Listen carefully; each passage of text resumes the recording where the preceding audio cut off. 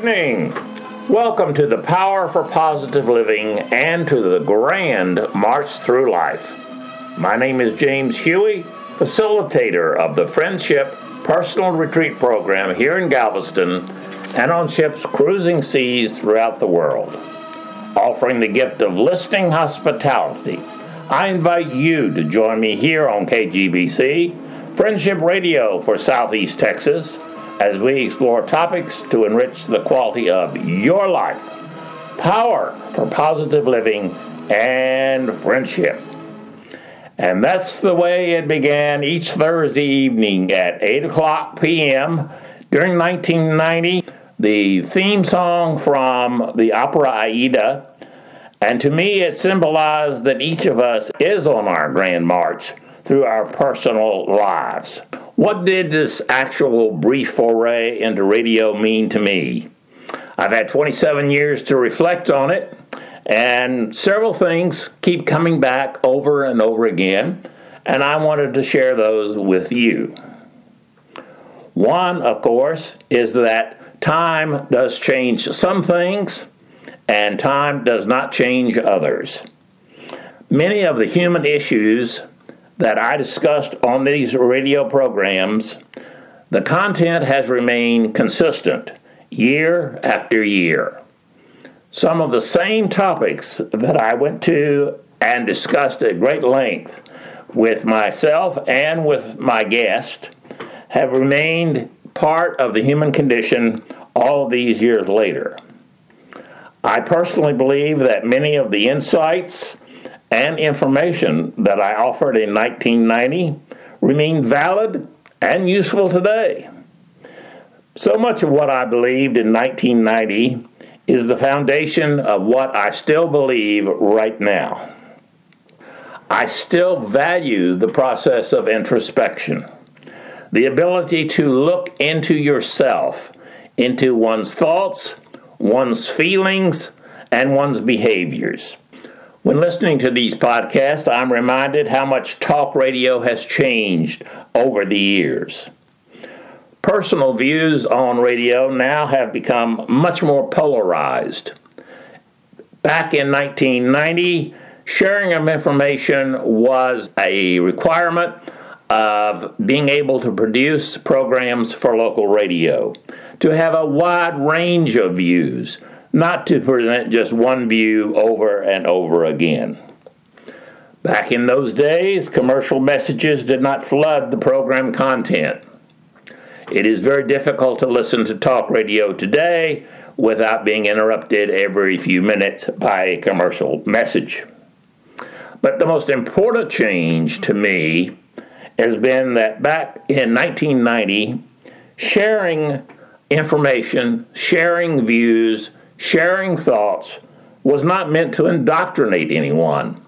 It wasn't my way or the highway. It was, here is some information, here is some of my experience, here is some of my history, and if you can find some value in it, then I hope that you will do so. But I am not sharing it with the view that it is entirely the best way for you or for any other particular person to live their lives. I know I have enough of a challenge to live my own life, so why, after all of these years, believe that I know what is best for everyone I meet? There were two major components, I thought, of listening to these broadcasts. One was my continual effort to share the concepts of personal retreating. Personal retreating was not, and probably still is not, a frequently understood concept. I saw personal retreating as combining various aspects of wellness psychology. Personal retreating structures a chance for us to check out of our normal life and offer individuals the chance to study themselves. It is very difficult for us in our present life to check out. In fact, for some people, to turn off their cell phone for an hour is almost a trauma, not to mention a whole day a whole weekend, or heaven forbid, a whole week. No emails, no text, no phone calls, but to be able to withdraw, with the assistance of a friend, someone who actually cares about you, someone who is qualified to focus on you, through the process of personal retreating, get to learn more about that relationship I alluded to earlier. The relationship with self. Relating to others is an important part of our lives. I personally believe that the one that receives the least amount of attention then and now is the relationship with ourselves. Personal retreating was an extensive pattern. It was not just go in and spend an hour like one does in counseling or in a therapeutic relationship. It was experiential, believing the chance to experience, to actually feel, to experiment, to try something new, to actually give yourself the opportunity to have new thoughts, new feelings, new history, something that could be incorporated in who we are and with the gifts that we have been given. And 27 years later, I still find that this is a very, very rewarding feeling for yours truly. I feel very excited for those times when I have been invited into the lives of other people, and they have been kind enough to share themselves, their history, their viewpoints, their feelings, their thoughts. Personal retreating focused on 4 major areas. It focused on the physical aspects of our lives, the emotional aspects of our lives, the spiritual aspects of our lives, and the social aspects. And when one had spent an extensive period of time covering those 4 areas, they had a fairly good idea of who they are. Since I have gone through the process myself with special individuals who have been able to enrich my ability to understand James Huey, then I believe that I am richer, I am more stable, I am healthier.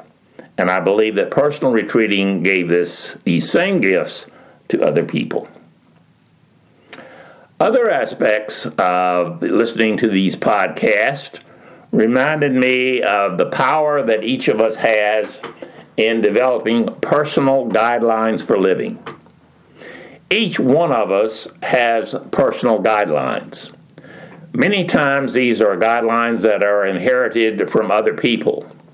Our parents, our family, our church, our school, our employer, our friends. But whenever we are able to take these guidelines for living and construct them in a positive way, I believe that we become healthier and we become more mentally able to enjoy ourselves as the person we were created to be. I certainly could spend many hours going over many of them that have been important, but I decided for the purpose of this epilogue to just focus on a few, the ones that have remained consistent since 1990, the ones that were important then and remain consistent and very helpful to me as I age and become a senior citizen. Number 1 is always, has been, and probably will remain the most important personal guideline I do each day. And that is to acknowledge that different strokes for different folks. That sounds so very cliche, but at the same time, the words are powerful. It emphasizes the power of individuality. There are tremendous pressures in our society, within us, to try and be the same. I have noticed back in 1990, there was a tremendous pressure for people to be liked. Here, 27 years later, there is still a tremendous pressure for people to be liked. To strive for individuality, To be able to understand and accept views and behaviors that are different from our own is a challenge. I still believe that it's one of the most difficult concepts to fully implement. I know I have accomplished much in my years of living, but I have no naivete when I say that I have accomplished it. I am there. I have no more to go. I can't say that. I expect that as long as God gives me the breath to breathe, I will continue to face myself with, can I accept people as individuals? Can I accept the differences between myself and others? I will know that, of course, that differences continue to exist. One does not have to be around individuals who are speaking about politics, religion, or a number of hot topic issues. Being able to accept the fact that people have different views than I do is a constant challenge. I offer it to you as I wrap up this epilogue with reminding you that regardless of how long we live, of how many people we interact with, we are going to continually face the challenge of letting different people be different from ourselves. Number 2 is listening is loving. The older I get, the more experience I have, the more people I meet. I accept and remember and get reinforced the value that listening is loving. Listening hospitality, offering someone the gift of listening to them regardless of what they say. It is not for me to agree or disagree. It is for me to be able to accept the person as they are. I know after these many years that I recognize the world has few listeners. The individual who is really willing, eager, and able to talk with me and accept me as I am. Not as they want me to be, but as I am. A third personal guideline is to remember that people do things for their reasons, not mine. How many people frustrate themselves, are unhappy, because they're waiting for other people to do things to please them? I do things for my reasons. Part of my reasons may be to help and assist other people, which I have strived to do over these many years of living. But I always remember that part of that is my belief that one of the gifts that God has given me is the ability to listen, hear, support, and understand what another is saying. I can offer listening hospitality. I can accept that people have different views and experiences and attitudes than I do. But I also acknowledge the fact that whatever decisions they will make for their reasons, not mine, just as I do for myself. A fourth guideline that I find very helpful for myself is remembering that I, as an individual, want to be loved in the same way that I choose to love other people. When you talk with individuals and you ask them what is the meaning of love, what is the behavior of love, what are the feelings of love, etc., they generally project their views, their feelings, their thoughts. And generally, if I have a view of how I want to love other people, then somehow I feel shortchanged, may feel frustrated, that other people choose to love me not in the way I want them to, but they choose to love me in their own way. Managing this incongruency can be difficult. So I try to remember that although I am loved by other people, their way of communicating and expressing their love for me is not the same way that I love and communicate and express myself and my love for them. I want to know that when I love someone, I am offering what I view as a way to love. And I want to remember that people do that in return. One of the things that has not changed since 1990 is that I still see the 2 C's of living. One of these consistencies is that life always has change. We are always changing. No matter how old I get and I dislike change, change is going to occur regardless. The other C that I see as a guideline for making my personal choices is the verb to choose. It's one of the most powerful words and behaviors in the English language. I have decisions on how I wish to manage change. I don't get to choose whether things change. I don't get the chance to choose whether I change. I don't get to choose whether my friends and loved ones change. My world changes, the tech world. I get to choose how I am going to manage that change. Another point that has remained consistent over these years of reflection and listening to these Power for Positive Living podcasts is the power to set expectations of myself and others. I set expectations for how I want other people to behave. And anybody who doesn't, I don't believe is in contact with reality.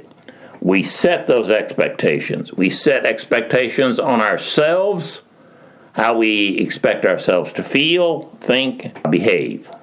But invalid expectations that are set for self and others still seem to cause much hurt in people's lives. It is so difficult to explore, and that is where the whole process of personal retreating came in. It was an opportunity to check out and see what are our expectations of ourselves. Do we expect ourselves to, quote, always do the best, be the best? Or do we expect, I'm not going to try that because it'll be a failure? What are the expectations that we have of ourselves? And then if we go back to, I want to be loved in the way that I love others, well, that's an expectation too. Can I accept the love and caring of other people in a way that is different from my own preferences? Another guideline is the power of affirming touch. One of the few regrets I have in retrospect about these broadcasts that I did on Galveston Radio so many years ago was that I did not do a broadcast on this particular topic, the way it can enhance relationships. I also, as a psychologist, thought many times that the power of touch had not really adequately been explored about being able to elicit feelings and thoughts from people, how it could be incorporated to reach things and areas and parts of us that words and other written material, things of that type, did not reach. So, one of the few regrets was I wish I had done a broadcast on the power of affirming touch. Being a toucher myself, I see that it is something that is very powerful for me, and I believe that it is underrated and underutilized in creating a positive environment for many of the individuals around me. Well, it could go on. Let me wrap up this aspect with the realization that establishing, understanding, and maintaining of friendships is one of the most important aspects of our personal health system. People choose to be my friend. I choose to be their friend. When it's reciprocal, a friendship of some type is developed.